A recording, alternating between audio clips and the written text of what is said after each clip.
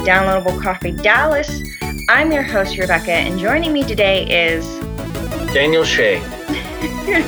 This is a podcast where we recap about the game events happening around the DFW area and beyond, as well as take a look back at the topics that took over our club, the BGOCC, over the last couple of weeks, since we haven't been on for the last couple of weeks. Between Michael's studio announcing Borderlands 3 and tax season, it's been hard for us to all kind of get together. It's been a couple weeks.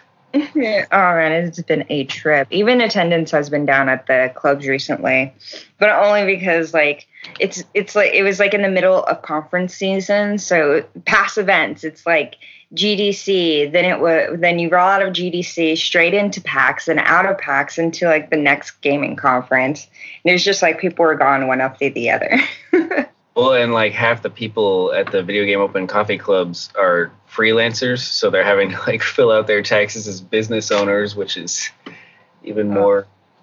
Oh man, I did that. I'm a partnership, man. I learned a lot about pass-through entities over the week. This is going to get boring, but I learned a lot about pass-through entities over the last 2 weeks, and it's just been oh man, I was in tears for a week before my mom came up and helped me. That's right, my mom came and helped me. And we got it done.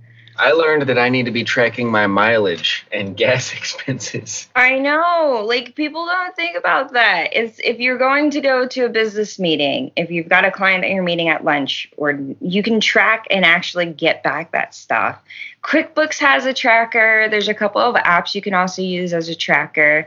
I haven't done that either. And I was going through it with my mom going, crap. But you gotta log it apparently.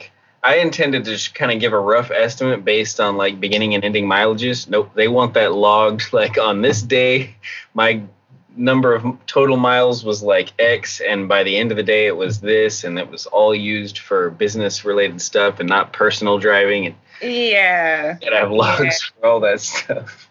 Over half the driving I did last year was either towards our club. It was a split between going to club events and then doing some things for the company. Yeah. And that was just too much. So we're getting out of the weeds. Let's bring it back.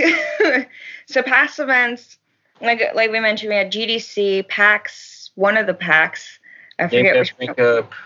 Game Dev Drink Up. There's also a bunch of Short Guys events. They had a recent studio tour, which happened last Friday.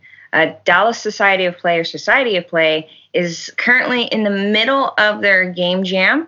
Mm-hmm. And it's supposed to end next week. Oh yeah, the 24th we're having the wrap-up party where we'll be demoing our stuff on the arcade cabinet, I'm pretty sure, which is pretty exciting. Awesome. And that's about everything besides our clubs. That's about everything I can remember. Mm-hmm. So here's what's coming up next.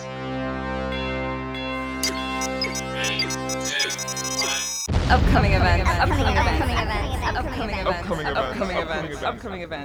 Okay, as far as upcoming events, and I forgot to mention, we also had the Dallas Startup Week, which was it has a lot of things about if you want to run your own company, how to get funding and stuff like that. But they also opened up a track that was looking at esports, because esports is a growing business here in the DFW area. In Arlington, they opened up the first stadium that's supposed to be dedicated to esports. Okay, so upcoming events. I actually don't know of any besides Society of Play's upcoming events. Everything is kind of slowing down because we're getting into that middle of crunch time, because E3 is in a month? That sounds right. And QuakeCon is also coming up soon. And East Coast Gaming Conference, I want to say, is also coming up, if not this week, then next week. So there's just a lot of stuff that's kind of happening that's putting smaller events kind of off to the side. And the last day of the month this month, I guess, falls on a Tuesday. So our beer club is going to be a week later than it normally is, I guess. All right, sweetness. All right. Well, those are some things that are coming up. And if you would like to join any of them, check out our shout out to our VGOCC.com website, where you're able to connect to any of our channels that we are on. You can keep up with any of the events that we're either attending or might be interesting for you guys. Okay, so we only got less than a week left in this. Wow, less than left in this month. So we're gonna go ahead and recap over the last couple weeks, some articles and things that have caught our attention, and we'll go from there. So, recap. Da, da, da, da. Bum, bum, bum, bum.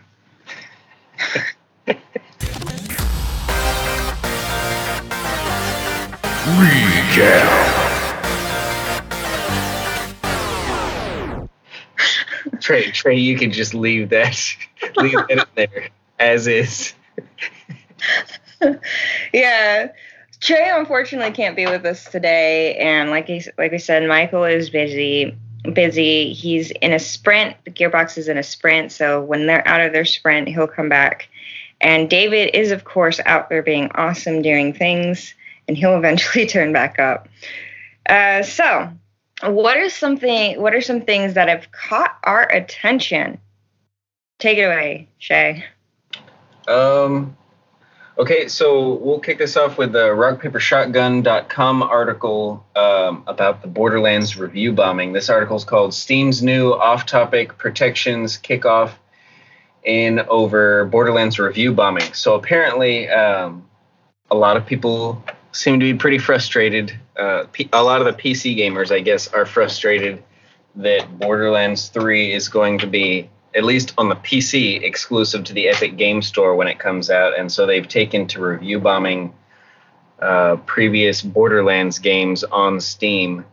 Well, Steam has rolled out a new feature that is apparently a little slow to kick in. I want to say, according to this article, it took like 4 days to kick in, because there's an algorithm that watches for off-topic review bombing stuff, and then once it decides, hey, there's some off-topic stuff here, it kicks it over to a human to investigate, I guess, and make a final decision, which, is probably a good thing to have human eyes looking at it, but it does take a little bit of time.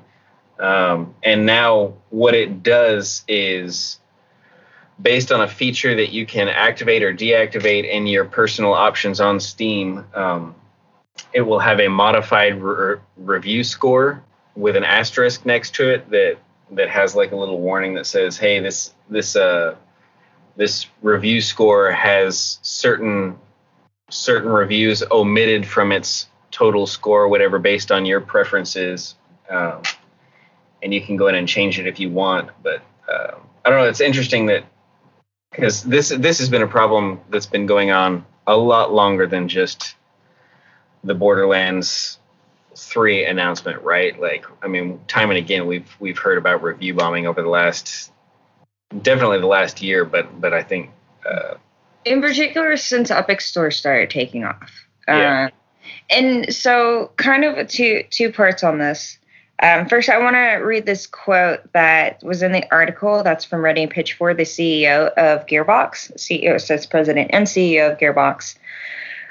And this is in relation to the fact that Gearbox wasn't actually the one that made the decision to make it only Epic exclusive. This was entirely the decision made on their publisher, 2K's. Yeah. They're the ones that made that decision. Now, the thing about it is, devs have always mentioned like how frustrated they are whenever there's this huge review bombing that happens. And so Randy Pitchford said in a tweet that this misuse of user reviews is possible, and that Steam has no interest in correcting this misuse makes me kind of happy about publisher 2K's decision. It makes me want to reconsider Gearbox Publishing's current posture on the platform.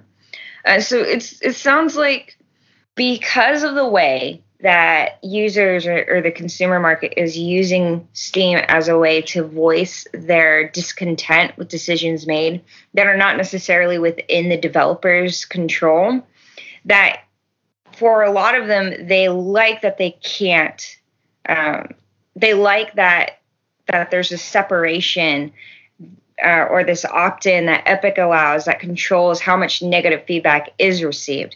At one of our clubs, I believe it was the Friday Club, we talked on on the behalf of the developers. We talked on the behalf of the developers. We were talking about how what really gives Epic this leg up against Steam isn't just the fact that they're controlling what kind of information is put up there, whether it's from developers or from the consumer, but they're gamers. They also give a bigger cutback for developers that launch on their store.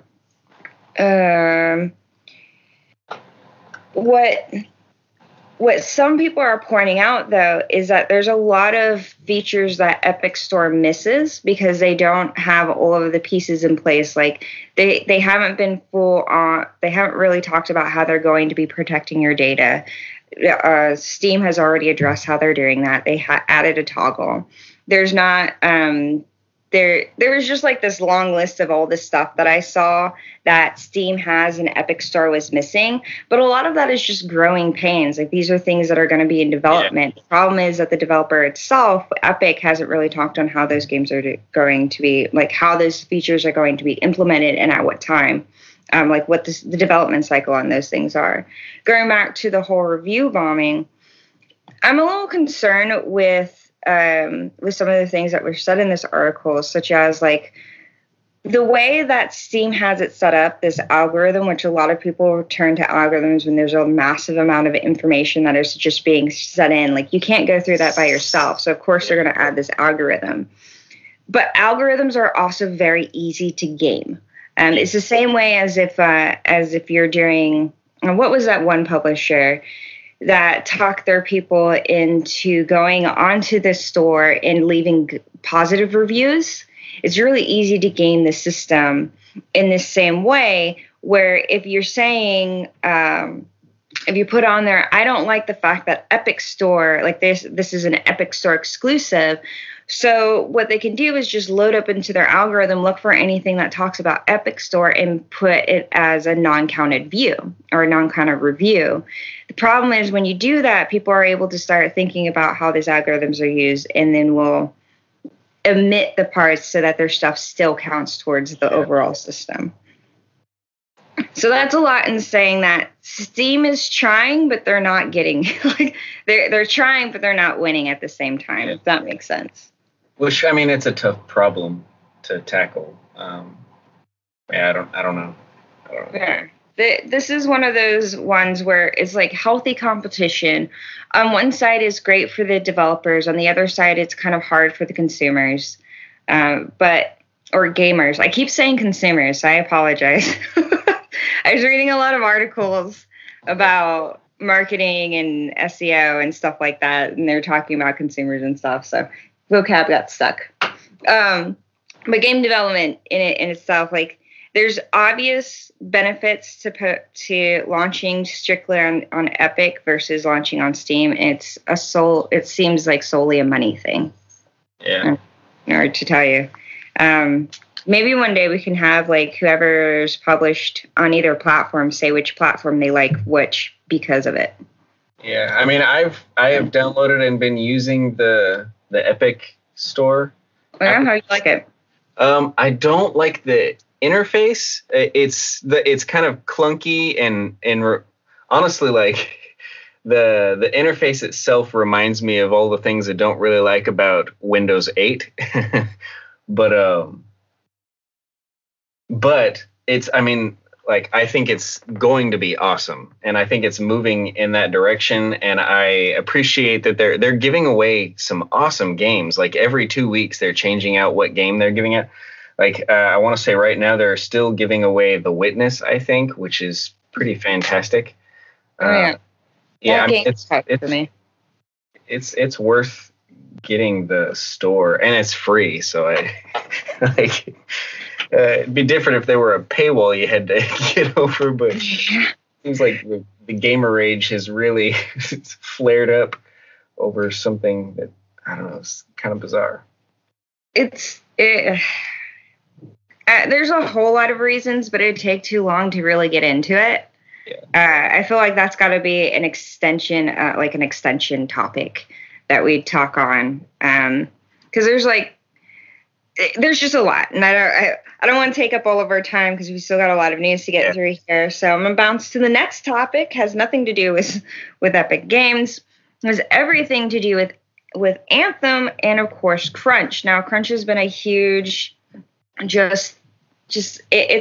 it's been a huge topic for a very long time. I mean, we've had the Red Dead Redemption 2, where the guy was bragging about having devs working almost 100 hours a week to complete the game. You have BioWare, who is known for their crunch times. You know, it's something that the industry is just really not outgrown yet. Just had to figure out a great word for that. So this comes from eGadget. Or Engadget, which is titled Anthem is proof that crunch can't save AAA games. So they often refer to crunch time as BioWare magic. In this particular article, it's talking about Anthem's, like what led to a lot of Anthem's problems, the failures that a lot of people are perceiving that comes from the crunch time, or just like a lack of leadership. Where was I going? So what comes out of this article is kind of what might have led to a lot of the issues that is going on with Anthem, like game-breaking bugs, loot systems not working 100%, and some people not able to get in at all. Like those things, like what led to those. And in this article, it talks about how a lot of times BioWare leaves a lot of things to kind of the last minute, that that they often develop in like kind of a box. Like their teams would develop in different boxes, and then in the final hour try to smash everything together in a big, huge crunch time. And in the past, this has worked for some of their games, like Mass Effect Andromeda had this. What was another? Dragon Age Inquisition. Oftentimes, they call it, and like I said, they call it the BioWare magic.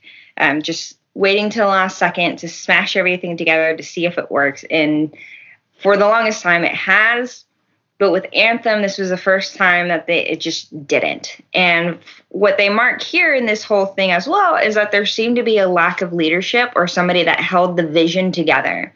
That because everybody was developing in their own little box, they weren't actively talking to the other teams to make sure what could and couldn't be implemented, and therefore caused a lot of the issues that would eventually hit when the game was released. And I think I want to say here that it says the final year of development. Let's see. Though the game had been in a twinkle in BioWare's eyes since late 2012, developers didn't implement a single playable mission until the final year of development in 2018. And the EA stage that we saw in 2007, or at E3's 2017, that was actually just cobbled together at the last second. And the game was actually still in pre-production during that time. That's like there's a lot of big problems in there. And because of this lack of leadership, because of somebody not holding the vision together, they ended up in honestly ridiculous crunch times. And that's where a lot of people mention that because crunch time is a lack of like planning. And for BioWare and places like Rockstar, they say that crunch time is just kind of something that is going to happen and will exist for all time being. And we obviously, a lot of people disagree with that. A lot of developers. I mean, there's a reason why people are talking about starting a union in the game industry, because there isn't a great or solid reason in most people's mind for crunch to even exist. Dun, dun, dun. Yeah. especially when it's like, okay, you guys are going to work 100-hour work weeks for the next 6 months, and then we're going to let you all go. Right. And some other things that this article pointed out, the development on Anthem was so stressful that people were starting to take vacations with the reasoning being, I need to get these stress, like you need to relieve stress. It's that there's something specific that they said here, but people were legit taking breaks so that they could relieve stress. They were working over 80 hours, sometimes 100 hours a week, which for some people that means that that's like Monday through Sunday. And that's just, you can't keep that up. You can't. Yeah. Can't. If there's not some sort of rest where you're able to just turn off and just be a person for a little while, you burn yourself out. And that's a big problem with a lot of these sorts of industries, and especially for creatives in general. If you're not watching your burnout rate, if you're not managing in that's it. Like you're just gonna fall apart. Yeah. So it was like the toll had just become too much for a lot of people, and they just bounced out. Some even just quit and left. So yeah. Crunch, never a good thing. But like, what is a great way of solving that? For a lot of people, it's saying that management needs to be smarter about it. Whoever is doing the project management needs to have more realistic timelines. That waiting for things for the last second isn't the best way of handling that. Communications between departments need to happen, so on and so forth. Like you can tie it back to a dozen reasons. It's never just one problem. Yeah. Okay. So we'll leave that there. If you guys know of a way or have any suggestions or solutions that might help somebody in the future kind of navigate the whole environment, how to develop a game and how to overcome this idea of crunch, let us know. Hit us up on Twitter, hit us up on our Discord, Facebook. We're everywhere at this point. If you or anyone you know has suffered from or is suffering from crunch, please call this number. 1-800-LIFE-SUCKS. Alrighty. Or was it like 1-800-WELCOME to the game industry? Okay, so what's another article that we have here? Or another one that kind of caught our eyes? Nintendo announced news that they will be adding with the Nintendo Labo VR kit, they're adding content to Super Mario Odyssey and Legend of Zelda Breath of the Wild, which that's pretty exciting. I mean, this article I'm looking at specifically here is at GoNintendo.com, and it's just called Super Mario Odyssey and Zelda Breath of the Wild getting updates to support Nintendo Labo VR kit, if you want to look that article up for yourselves. So Labo, isn't that you make cardboard? Yep. Cardboard stuff that you can put together and then use that to control different games? Yes, most of it's like AR kind of stuff, and yeah. Okay. So this is the first time that they're Nintendo's gone into VR before with like the Virtual Boy. Yeah. Yeah, baby. Yes. The first foray. And the Power Glove, the Nintendo Power Glove.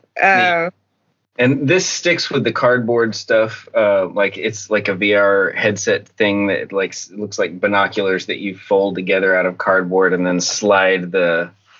So I'm gesticulating wildly. I know this is all an audio podcast, so you can't see me flailing my arms like an idiot. But I am.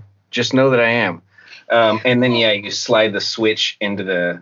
What it looks like here is that the controllers are like stuck to the side. I don't know. I didn't watch like a video on how they would like control it.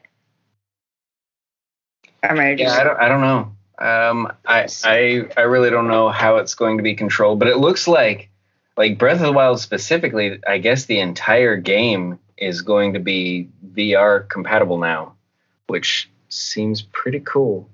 Cool. Ever wanted to be in Hyrule? Now you can. Sink another 200 plus hours into that game, because the 200 plus that I've already sunk is not enough. What a good game. Okay. Well, stay tuned on that. Yeah, I wonder if anybody in the group will, if any of our members or people that like to visit us constantly will pick it up. So I want to know some firsthand accounts. Okay. Oh, and I missed that those updates are like a week from now ish. Yeah, those are hitting April 25th. Oh wow. Yeah. Oh wow. Okay. Wow. It'll be interesting. I'm curious on like how it's controlled, because it looks like the controllers are just kind of still holding there. So okay. Let's go to the next topic. We'll kind of leave that one there. Our next topic. So this one definitely caught a lot of attention, both in the Twitterverse and at a club. And it's more so. Before we get into this article, the setup is that an IGN, one of the IGN reporters, they played Sekiro, then wrote an article about how they cheated on Sekiro, the final boss. They used cheat codes to beat the final boss, and how they were okay with that. That cheating the system didn't hamper or hurt the game for them. They were just like, I cheated and take it for what it is. Well, this of course sparked a huge outcry in the Twitterverse, where people were starting to pop up on this guy's channel and tell him that not only did him cheat himself, he didn't play the game he didn't play the game the way the developers intended, which I'm not exactly sure how, because there's no straight link, and I didn't stay into it. But from what it sounds like, this conversation about how difficult a game is led into a discussion on accessibility, and how a lot of these people's comments about how Sekiro should be played and cheating on hard games and what constitutes hard games and gamers is a lot of what people would call ableist language. And for a lot of people, they started bringing into the conversation accessibility of games, that creating an easy mode for a game does not hamper the way a game is designed. And if your game is designed in such a way that it won't allow everybody to enjoy to play it, then what are you really doing? Games are, for a lot of people, games are a medium that everybody should be able to enjoy. Locking it behind difficulties is just a terrible idea. So joining this conversation, it was the God of War director, Cory Barlog.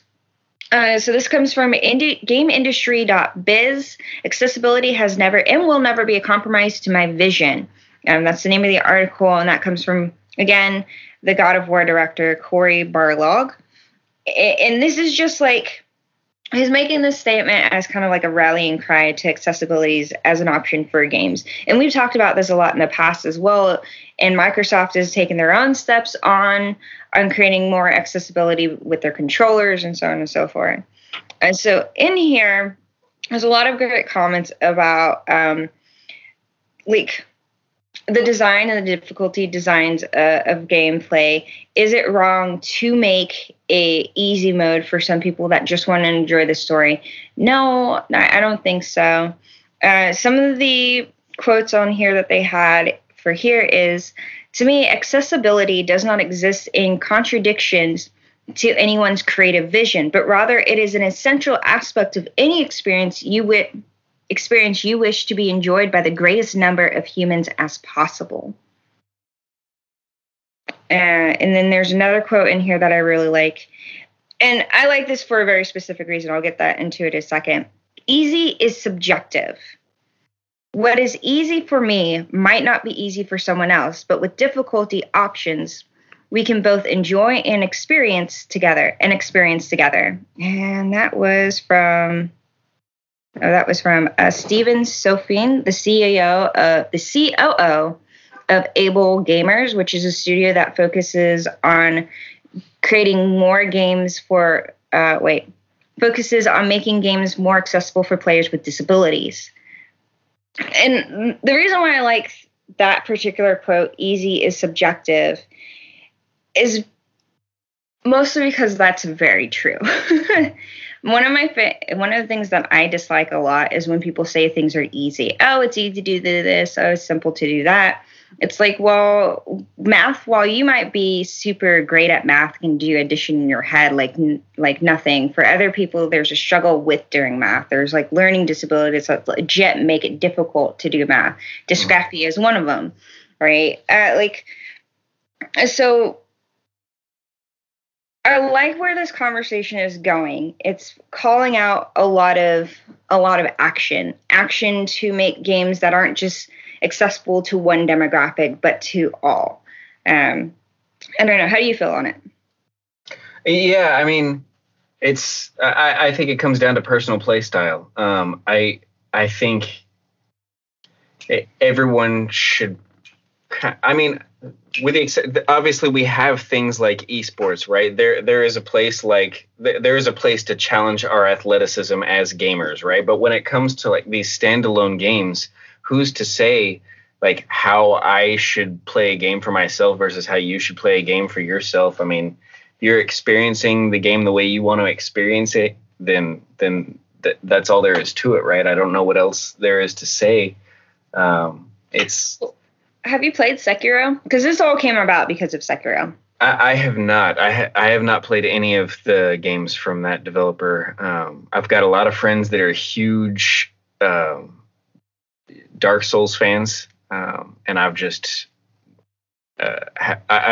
knowing myself as like a kind of obsessive completionist, I'm afraid to even start because I want to play them all and then lose a month of life.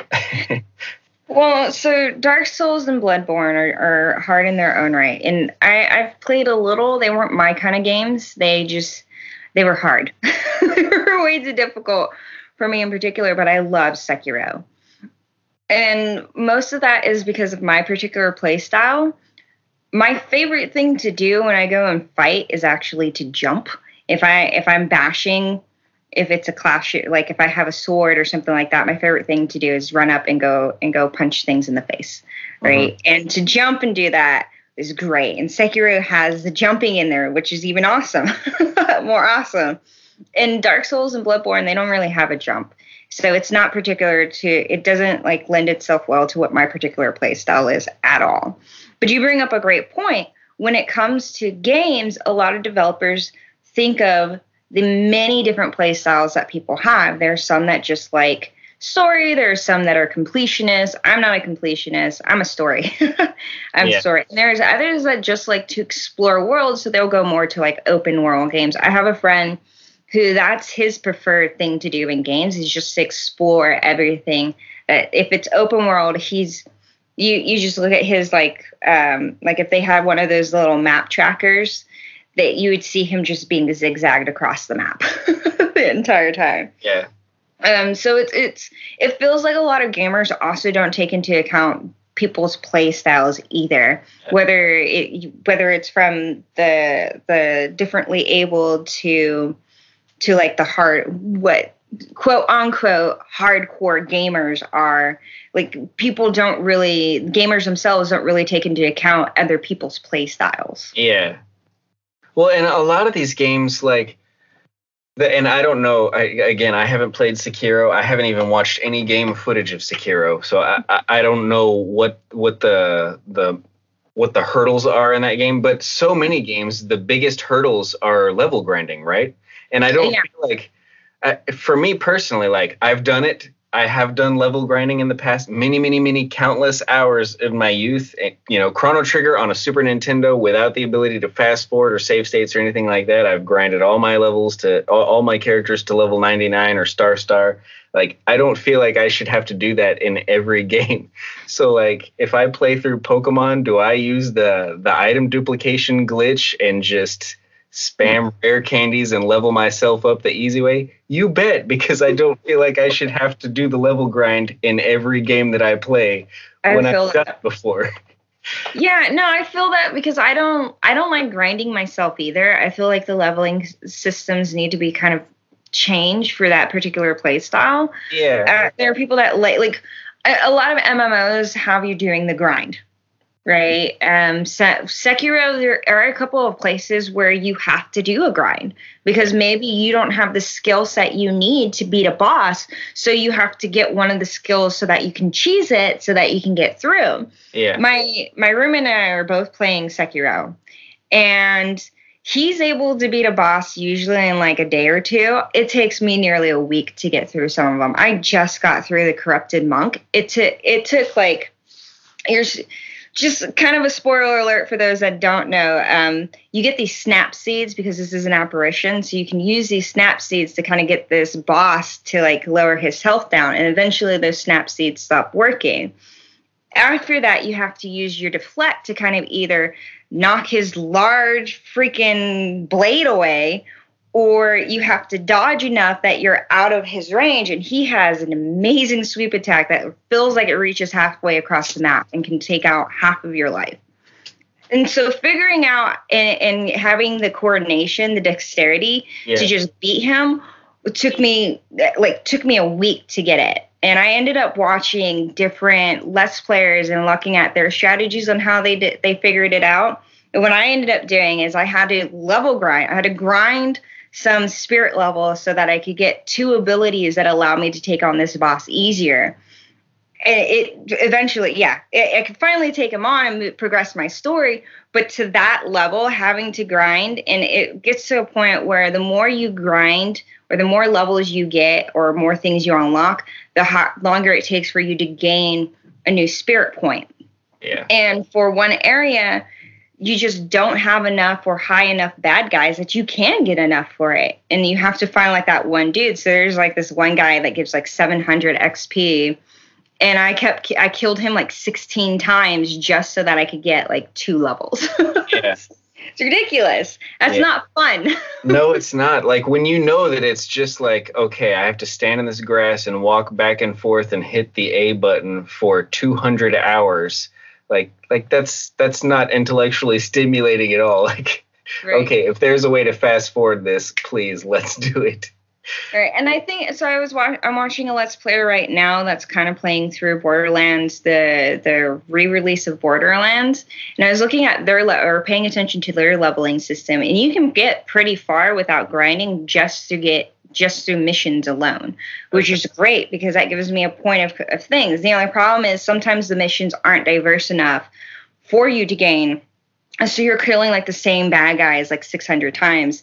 In Borderlands 1, there's a lot of skags, and you spend like your first 10 or 20 missions killing a lot of skags, or what feels like 10 or 20 missions killing a lot of skags. Yeah. And that in itself isn't fun either. I mean, the first Assassin's Creed game got called out because its missions were so repetitive. You have like the same, what was it, like 5 or 10 missions that you needed in order to like get all the information so that you could go kill the target. But there's not like a great solution that I've seen in any game on how they've conquered the repetitiveness that you come across. Yeah. Yeah, I don't know. That's all to say. Like, we love it. It's just, there's a lot of, depending on your play style, there can be just a lot of unfun stuff. Yeah. And again, like I still once in a while will do the grind thing, you know, like because I still play my Super Nintendo on a regular basis, and there's no way around it on most of those games. Yeah. You can bet the ones where there is a way around it, I use the way around it. Okay, so what's the next thing we have up here? We had honorable mention, the PewDiePie. You had one more. You had one more. What? Oh, yeah, that's right. More electronic or more game industry layoffs. EA. So this article is at GameIndustry.biz. Article's titled "Electronic Arts Closes Japan Office as Part of Mass Layoffs." I mean, the article's pretty self-explanatory. That's exactly what they did. They had come out and made a statement saying that they were going to reduce their presence. They were going to be reducing their presence in Japan and Russia, and apparently, at least in the case of Japan, that meant closing the entire Japan, I guess, like headquarters or branch, whatever you want to call it. Mm-hmm. And a total of 350-ish people. lost their jobs. Yeah. So we've had Activision Blizzard lay off about 800 people. We've seen 200 here, 300 there, and now we have 350 more that are just being laid off. And in that same article, they also mention EA's Russia office, how they're moving the staff around currently, but there's no word on whether or not they're going to be shutting that down as well. The developer or the CEO, Andrew Wilson, says that they still want to have a presence in both areas, Japan and Russia, but there isn't he hasn't really talked on how they're going to continue to support those regions when you don't have an office. Yeah. And it's not to say that you absolutely need an office in that region. It's just, how are you supporting? Yeah. I went to Google and pulled up a quick list of studios that have closed in the last year, and this has at least 12. They've got Visceral, Motiga, Runic, Gazillion Entertainment, the Bartlett Jones Supernatural Detective Agency, Boss Key Productions, Wargaming Seattle, Carbine. Obviously, like Telltale Games was a huge story, that we discussed multiple times, I think, on the podcast. And then this one surprised me. I didn't realize Capcom Vancouver, because Capcom's been knocking them out of the park with the last few games they've put out. They Devil May Cry 5, Resident Evil 2, Monster Hunter World. They've had some massively successful games, so it surprised me. For some of them, we know, they just didn't get the funding, but for some of these other, the bigger publishers, it's curious as to why. Yeah. Is there? So a lot of these reports say that the revenue is down, they didn't make as much as they thought they would because the games didn't sell as well, or something along those lines. But is that a symptom of a bigger problem? And what is that bigger problem? Are we having an economic downturn? Is there a recession happening? What's going on that's causing a lot of these game studios to either shut down, or to shut down, in some cases, the biggest publishers completely close studios? Yeah. What's going on here? I feel like there's a bigger thing that's happening, and it's impacting not just the game industry, but a lot of different industries as a whole. And what that is Lizard. Is a guess at the moment. Yes. Yeah. Well, our hearts go out to these people. So. Huh? Our hearts go out to these people. So. Oh, for sure. In contrast, studios that are shutting down, there are developers that are stepping up, mostly through the Twitterverse, and announcing and letting people know where jobs might be. That sometimes some of them might require you to relocate, but at least we're seeing a huge movement in the community to help other people find work at this point. In contrast to a lot of shutdowns, CD Projekt, who is the maker of Witcher, they and soon Cyberpunk 2025. It's a Cyberpunk game coming out. They have announced that they're planning on making 250 jobs.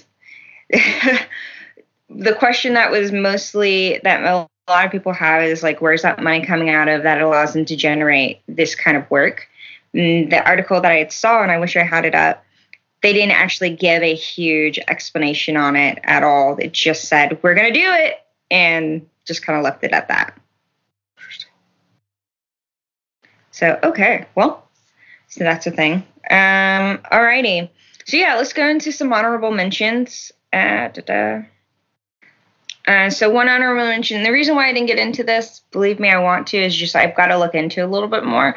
But PewDiePie has announced that he is going to join a new live streaming platform called DLive, which uses blockchain technology as a way to fund streamers and creators on the platform, and pays using their, what was the coin called?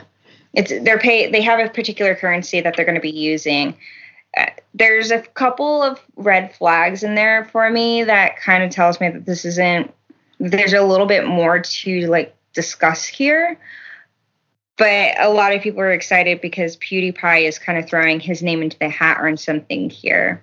Trying to find the name of the coin, but it's going to take me too long. So I'll do a little bit more look into that to kind of understand what's going on here, because they're developing on the Lino network, and I'm not sure like what that is exactly yet. So I'll look more into that and come back with like a status report. Or we leave it hanging out in the air like we always do with everything. So that's one that's an honorable mention. Again, we also talked more about the Epic Store, and that seems to be like a huge topic right now. What other things were there? There were some mentions about the game union. I just looked it up. STEEM, Steam. Steam is the cryptocurrency that DLive is going to be paying. Oh, okay. Yeah, I'm going to do more research on that. Face. Okay. So that's the thing. What was I saying? Oh, I'm sorry. Epic Store. Oh, at GDC, there was mention that people that were related to the game union or the gamer union that's supposed to be starting up, that they were being silenced at GDC. Although there was some discussion on the Discord about whether or not that was true, as some people were seeing claims that they were being silenced, and others saw that they had a huge presence at the convention. So, yeah, one of the questions that came up was like, did they pay for like a booth to be presenting and giving away pins and stuff? Because if not, like from some people's perspective, if you just show up and start giving away swag, like some people see that as stealing because a lot of people paid a lot of money to have booths there to give stuff away. So I can kind of see both sides, maybe, if that was the justification, but I don't know because I wasn't there. But yeah. And then we also have some more stuff about Steam devs. This is kind of from the other side. It's like, this guy was at GDC, realized that because he does a lot of work through the Steam platform, he had a lot of insider knowledge. And so he was sharing some of that on Twitter. Things like the release date you set in your Steamworks is important, even if you hide it. There's other things that says like, oh, okay. No, sorry. That was the wrong thing. It's the same guy. He posted 2 times. So he was sharing some insight on kind of what to see when you work with Steam. Then there's another tweet on here that's about Activision that they have. We didn't really talk about this. Now that I'm remembering it, I kind of wish we did. But it's talking about a pregnancy app.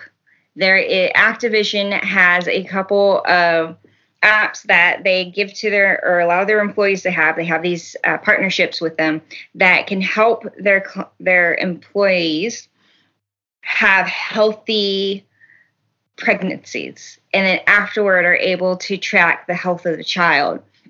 For a lot of people, this called in like, why do you? And on the backside of that, they have an agreement with the app creator that allows them to receive the data, anonymized data from all of these apps that are used by their employees.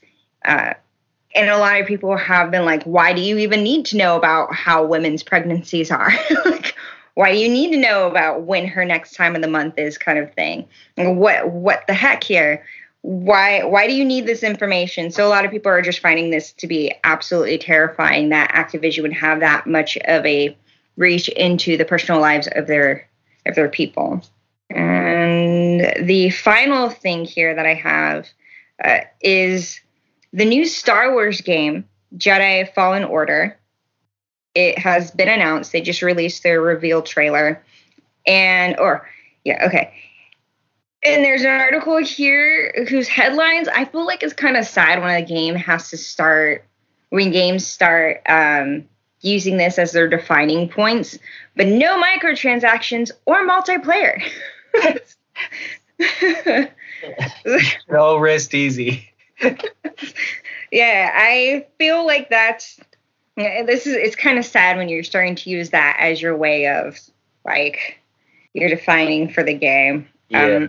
And of course, we want to say a huge congratulations to Michael, who 2 weeks ago, his company announced Borderlands 3. So that's supposed to be out in September or something. So yeah, Woo. That's all of our honorable mentions so far. That's about it. Ta-da! Yeah. We're kind of getting back into what you think in the comments. We're kind of getting back into the swing of things. We're hoping to pick back up very shortly here. We're already talking to a number of people who are ready to be guests on the podcast, so stay tuned for news on who we're going to have on. We're talking to copyright lawyers, people that are interested in the game union, some devs, different devs from big name studios. So we'll keep you updated on who's going to be on next and where we go from here. All right, everybody. If you would like to join our physical meetups, you can come to Thursday or Friday. Thursday is the Whole Foods at Runner Road in Plano, and Friday is Nerdvana in Frisco. Both clubs start at 8 a.m. Or if you can't make it, feel free to follow us on any of our social media platforms. You can find those at vgocc.com. We also have an open beer club that is the last Tuesday of the month, right? Mm-hmm. Yes. So are we doing, I guess we should discuss that. Are we doing the 30th or the 23rd this month? Are we doing the very last day of the month? We always do the last day of the month. Like, whatever that last Tuesday is what we do. Then, so, yes. Yeah, then the 30th, last day of the month. If you want to meet us at Brain Dead Brewing at 7 o'clock p.m., we'll see you there. Close out your April with us. Celebrate the fact that your taxes are done. Maybe you got a return. Maybe you owe money. Come out, drink with us, share the joy or your woes. Let's have a great time. In the meantime, thank you to everybody who listens. Thank you to Trey, who has been awesome about keeping our podcast sounding amazing and has also joined on some of the episodes. You can listen to the last couple. He's been on those. Thank you to Anwar for helping us out. And a new member of our podcast, Courtney, has also joined, and she's the one that is starting to help us with our outreach. So if you've seen her out on the Twitterverse, give her a shout out. Let her know that she's doing an awesome job, as well as anybody else. And we'll talk to you all next week. Bye.